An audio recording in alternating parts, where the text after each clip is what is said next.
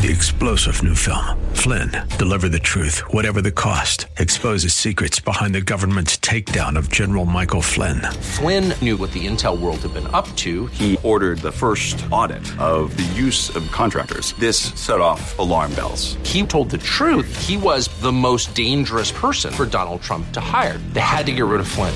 Flynn, deliver the truth, whatever the cost. Available now. Watch it today. Go to salemnow.com. salemnow.com. The WLCC Brandon. Faith Talk Tampa. Download the Faith Talk Tampa app or listen on TuneIn and Odyssey. The following is sponsored by Verse Ministries and is pre-recorded. Paul did receive gifts, and he was grateful for their kindness, their sensitivity, their thoughtfulness. However, it's important to understand that while he received their gifts, he didn't send it back, he never solicited these funds. He never asked anyone in the church for their money. He never told them that they had to support him, that he expected it. Never. And yet, in his teaching, Paul made it clear that those who are called to a full-time ministry of preaching and teaching should receive an income from those who benefit from their ministry.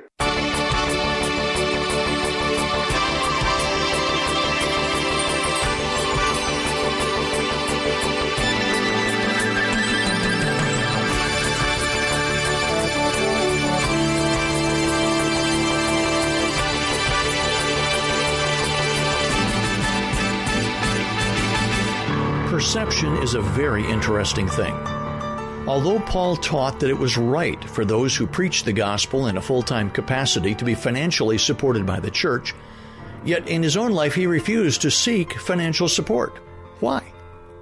Well, Paul didn't want anyone to lump him in the same category with false teachers and think that, like them, he was ministering out of greed for money.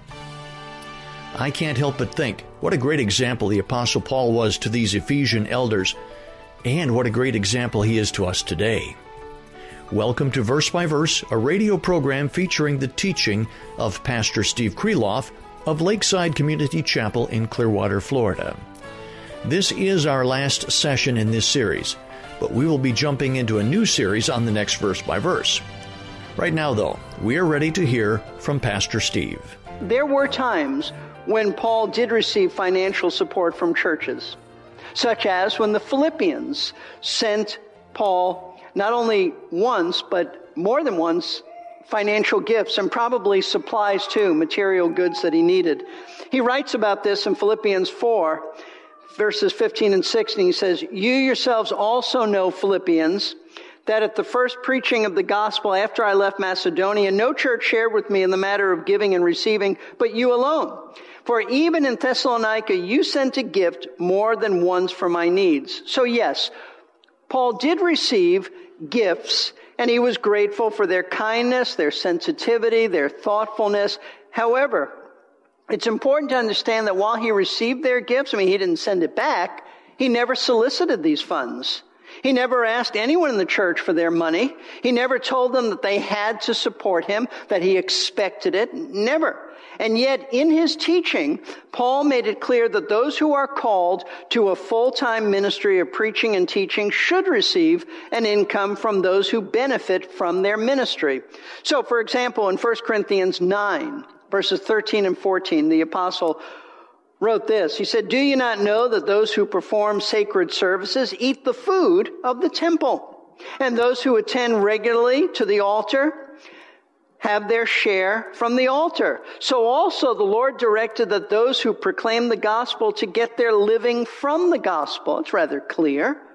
Again, in 1 Timothy 5, 17 and 18, Paul stated that elders who worked hard at teaching and preaching should be financially compensated for their labors. He said the elders who rule well are to be considered worthy of double honor, especially those who work hard at preaching and teaching. For the scripture says, "You shall not muzzle the ox while he is threshing, and the laborer is worthy of his wages." Again, Galatians 6:6, Paul said, "The one who is taught the word is to share all good things with the one who teaches him." Now, although Paul taught that it was right for those who preach the gospel in a full-time capacity to be financially supported by the church, he certainly taught that. Yet in his own life, he refused to avail himself of that right. He purposely did not avail himself of that right. And the reason he chose not to avail himself of the right to be financially supported was because, and this is very important, Paul didn't want anyone to lump him in the same category with false teachers and think that, like them, he was ministering out of greed for money. Paul didn't want anyone to misunderstand. Once again, notice what he told the Corinthians, 1 Corinthians 9, verses 7 through 12. He said, "Who at any time serves as a soldier at his own expense? Who plants a vineyard and does not eat the fruit of it?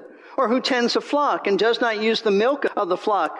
He said, "I'm not speaking these things according to human judgment, am I? Or does not the law also say these things? For it is written in the law of Moses, you shall not muzzle the ox while he's threshing. God isn't concerned about oxen, is he? Or is he speaking altogether for our sake? Yes, for our sake it was written, because the plowman ought to plow in hope, and the thresher to thresh in hope of sharing the crops. If we sowed spiritual things in you, is it too much if we reap material things from you?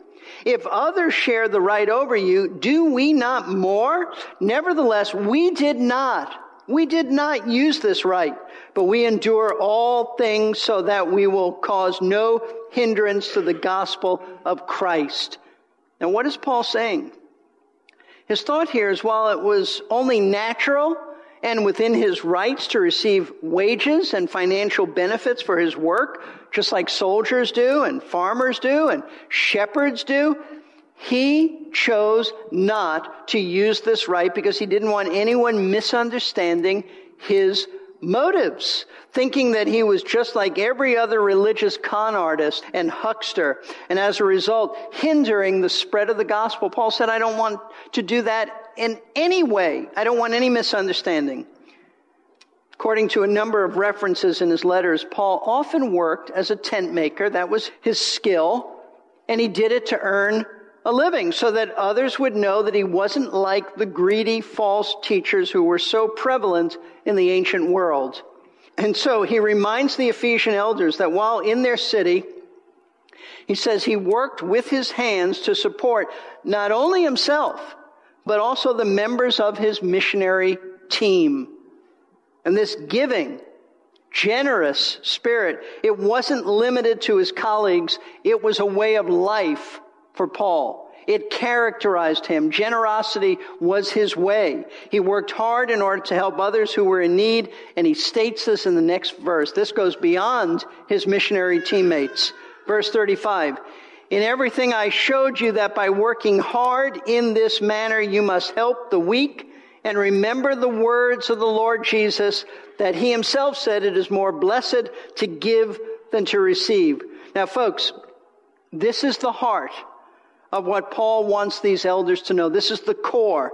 This is the meat of what Paul wants these elders to know concerning their pastoral responsibilities in relation to finances in the church. He says that by working hard, he illustrated something. He illustrated a great truth, a great principle to them that he wants them to learn and to apply. What was that truth? What was that principle? It was that they are responsible to financially help those who are weak, meaning those who are economically weak in the church. In other words, Paul labored not only to meet his own needs, not only to meet the needs of the men who worked with him, but he also labored in order to have enough money to give to those who were poor and needy. Doing so, he was obeying, he says, the words of Jesus when he said it is more blessed to give than to receive. Now, you may be thinking, I've never read those words by Jesus in the gospel accounts, and you're right, they're not there. This saying by Jesus is not found in the 4 gospel accounts at the beginning of the New Testament, and it is the only quotation of our Lord's from his earthly ministry that is not recorded in the 4 Gospels. Now, we do have a record of some of the things he said in the book of Revelation, but that's after his earthly ministry. This is the only quote we have of Jesus during his time on earth in ministering in Israel that it's just not found in the four Gospels. It's only found here. Nevertheless, it was obviously a well-known saying by the believers of that day. And we know this because in bringing up this quote to the Ephesian elders, Paul states, "And remember the words of the Lord Jesus." You can't remember something if you don't know it to begin with. So they knew this. So this was a statement given by Jesus that the early Christians were familiar with and could be called upon to remember. And it became part of what we refer to as the accurate oral tradition that they passed on to each other. And it is quoted here accurately by the Apostle Paul to make a point. That point being that while those who receive monetary gifts from others are blessed, why are they blessed? Well, because God has used these gifts to bless them by supplying their needs. That's why they're blessed. Nevertheless, those who give these gifts, they're even more blessed than those who receive it. And they're more blessed in their giving because by giving, they are able to reflect God's character of being merciful, loving, and generous. In other words, the great blessing in giving is demonstrating Christ's love to others. Yes, it's a blessing to receive, but it is even more of a blessing to give because you demonstrate the love of Christ to other people. See, the lesson that Paul wants these elders to understand, and it's something that all church leaders today need to understand, and that is that those who minister in the name of Jesus Christ need to be like Jesus by being generous in sharing what they have with those who are poor and needy.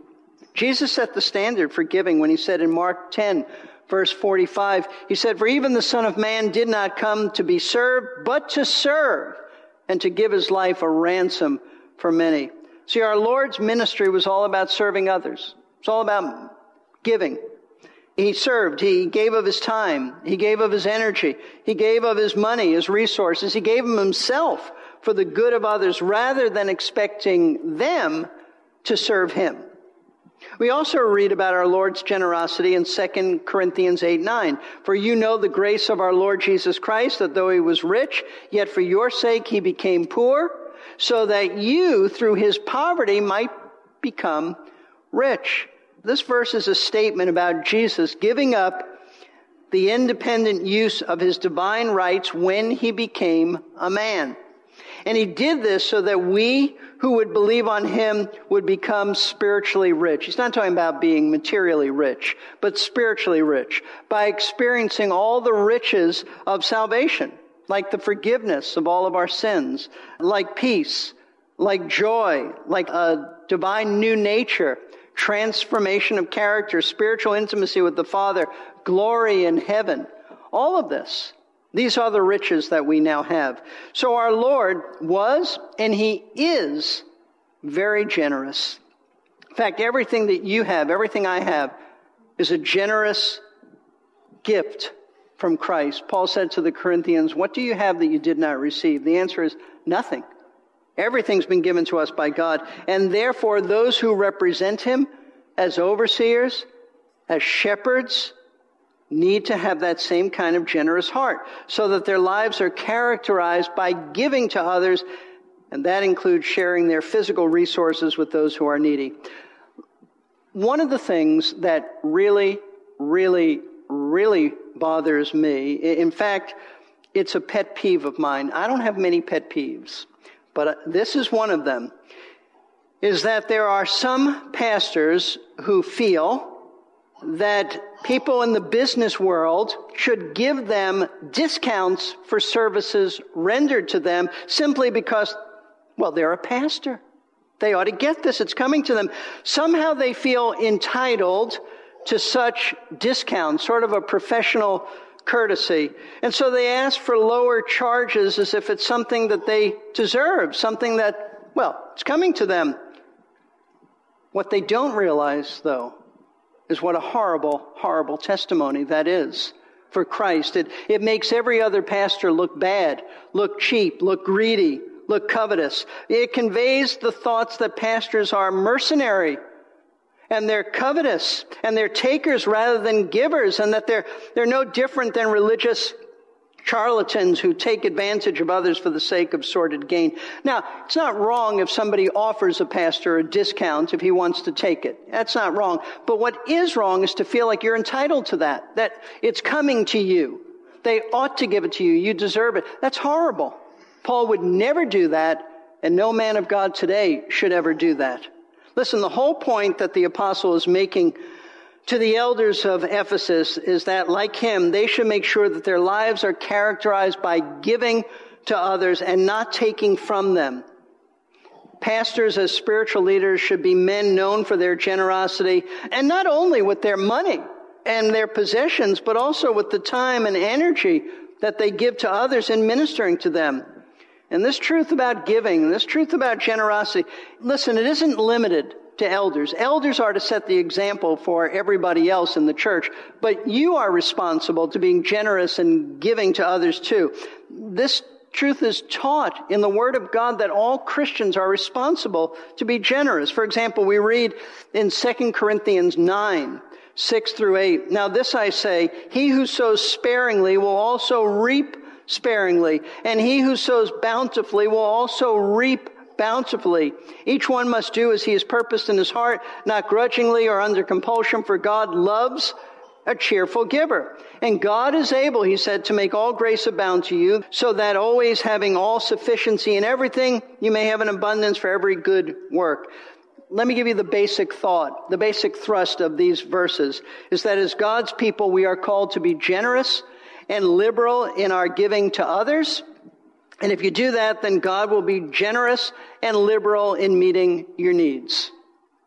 Again, we read in Ephesians 4:28, "He who steals must steal no longer, but rather he must labor, performing with his own hands what is good, so that he will have something to share with one who has need." What a tremendous truth. Here we read that it's not enough for you to work hard so that you can take care of yourself and your family. I mean, that's commendable, that's right, but it's not enough.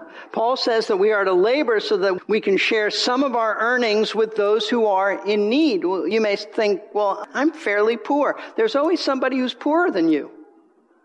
Always somebody. This is what the Word of God teaches. We are to work hard to be sensitive to give to others outside of our taking care of our family, those who are poor.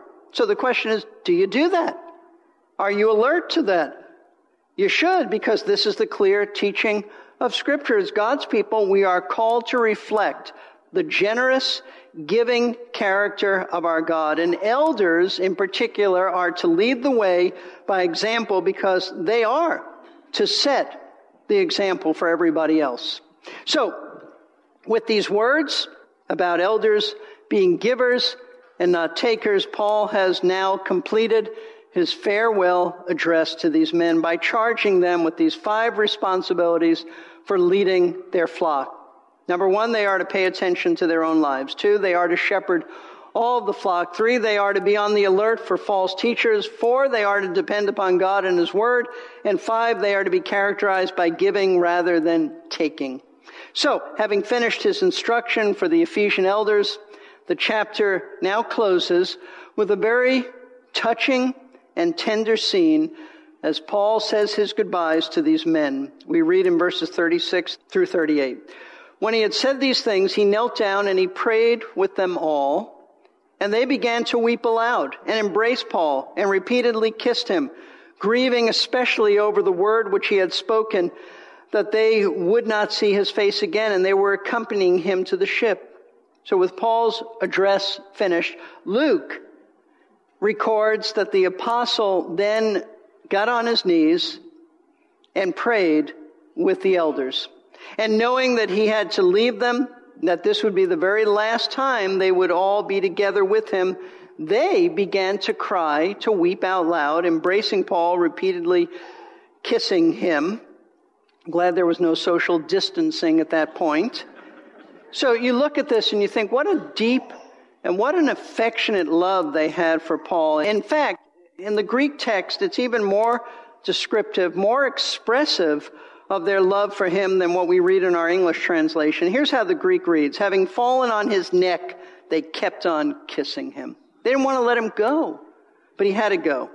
This is just a very tender, very touching scene of how much they loved this great man of God and how much they would miss him. And even after this great display of affection, they were so saddened to see him leave, and they didn't want him to go, that they actually, Luke tells us, they accompanied him to the ship where he would then get on board and continue his journey to the city of Jerusalem. Now, as I told you when we began this study of this passage several weeks ago, I've been looking forward to going through these verses for nearly 40 years of my ministry because they reveal some of the most important truths for pastors to know and to apply to their own lives. But I also told you at that time, and I tell you again, these truths are also essential for every member of the church to know. Why? Because it helps you to understand the role of your elders and how to effectively pray for them. You pray these responsibilities, you are praying according to the will of God. So I hope that you'll pray for your elders. I hope that you'll apply these truths to not only your life, but also praying that the elders will apply them to their lives. And in particular, the truth that we covered today, that elders are to be characterized by being men who give of themselves rather than take. And then to pray that you too would be obedient to this principle, because we are all to reflect God's character of generosity. So, will you be more conscious of giving? And I'm not talking about your weekly giving, the church. This is above and beyond that. You're giving to other people. Will you be more aware than ever of not coveting what others have, but doing just the opposite, of looking to see what opportunities there are for you to give your resources to others? Even if you don't have a lot, give something. Give something. And I want to commend you as a congregation because you are very generous. You are very thoughtful. You are very sensitive to give to those who are in need. And that's reflected every time we take a benevolent fund offering. You are very, very generous, but there's always room for improvement for all of us. And if you're not a believer in Christ, then understand this about God. He is a giver. God is not a taker. He is a giver. And He has given His only begotten Son, Jesus Christ, so that you could be forgiven of your sins. Jesus gave His life on the cross in place of sinners just like you. He paid the full price of their sin by being judged and by being punished by God the Father. He loves you and He desires that you call upon Him to save your soul. So today, if God has worked in your heart, today is the day of your salvation. Don't harden your heart. If you hear His voice within you, affirming these truths that you know you need Christ, let today be the day you call upon Him to save you. And if you want to speak to one of our elders about this, then I invite you to come up to the front after we close the service, and I'll put you in touch with one of them. So if you're one of the elders here today, if you can come up at the close of the service and just be available, that would be great. Well, let's join our hearts in prayer. Father, we thank you that you are so generous. You are so thoughtful. Lord, it's true that everything we have comes from you, and it's all on loan by you. We brought nothing into this world, and surely we will take nothing out of this world. But we do know that we have been given spiritual riches. We do know that there's an inheritance waiting for us in glory. And Lord, I pray that you would help all of our elders to take heed to these truths, to be men who are not covetous, men who are givers. And I pray that our congregation would follow suit and be very thoughtful and care for the poor and care for the needy, especially those who are part of the household of God. So Lord, we pray that you will take these truths, apply them to our lives. I do pray for any here who don't know Christ, who maybe they even profess to know Him, but their lives reflect that they really don't know Him. They're just stuck on themselves and life is all about them. I pray for conviction of sin. I pray for the Spirit of God to work in their hearts to draw them to yourself. This we pray all in Jesus' name. Amen. Thank you so much for listening to today's verse-by-verse program. This has been a wonderful series that Pastor Steve has brought to us. I hope you have learned much from this teaching. And let me encourage you to surf over to versebyverseradio.org, click the radio tab, and find the podcast link. That will give you a chance to review any of the messages in this series. Also, if you are in the Clearwater, Florida area, you have an invitation to attend Lakeside Community Chapel. If you take that opportunity, be sure to mention that you heard about the church on this radio program. We have concluded the series A Faithful Shepherd Says Farewell, and it has been good. On the next program, we are going to begin a series that is titled, well, you'll just have to join us next time to find out what it is. See you then. 3-star General Michael J. Flynn, head of the Pentagon Intelligence Agency, knew all the government's dirty secrets. He was one of the most respected generals in the military. Flynn knew what the intel world had been up to. He understood its funding. He ordered the first audit of the use of contractors. This set off alarm bells. The explosive new documentary, Flynn, Deliver the Truth, Whatever the Cost, uncovers the facts behind this scandal. Flynn told the truth. He was the most dangerous person for Donald Trump to hire. I find out the worst enemy that I'm going to face in my life is right here in America. They took my assessment and they wanted me to change it. And I was like, I'm not changing it. They had to get rid of Flynn. With in-depth interviews, archival footage, and never-before-seen personal records of the man behind the headlines. I just felt like I was drowning. Flynn, Deliver the Truth, Whatever the Cost. Available now. Watch it today. Go to salemnow.com. salemnow.com.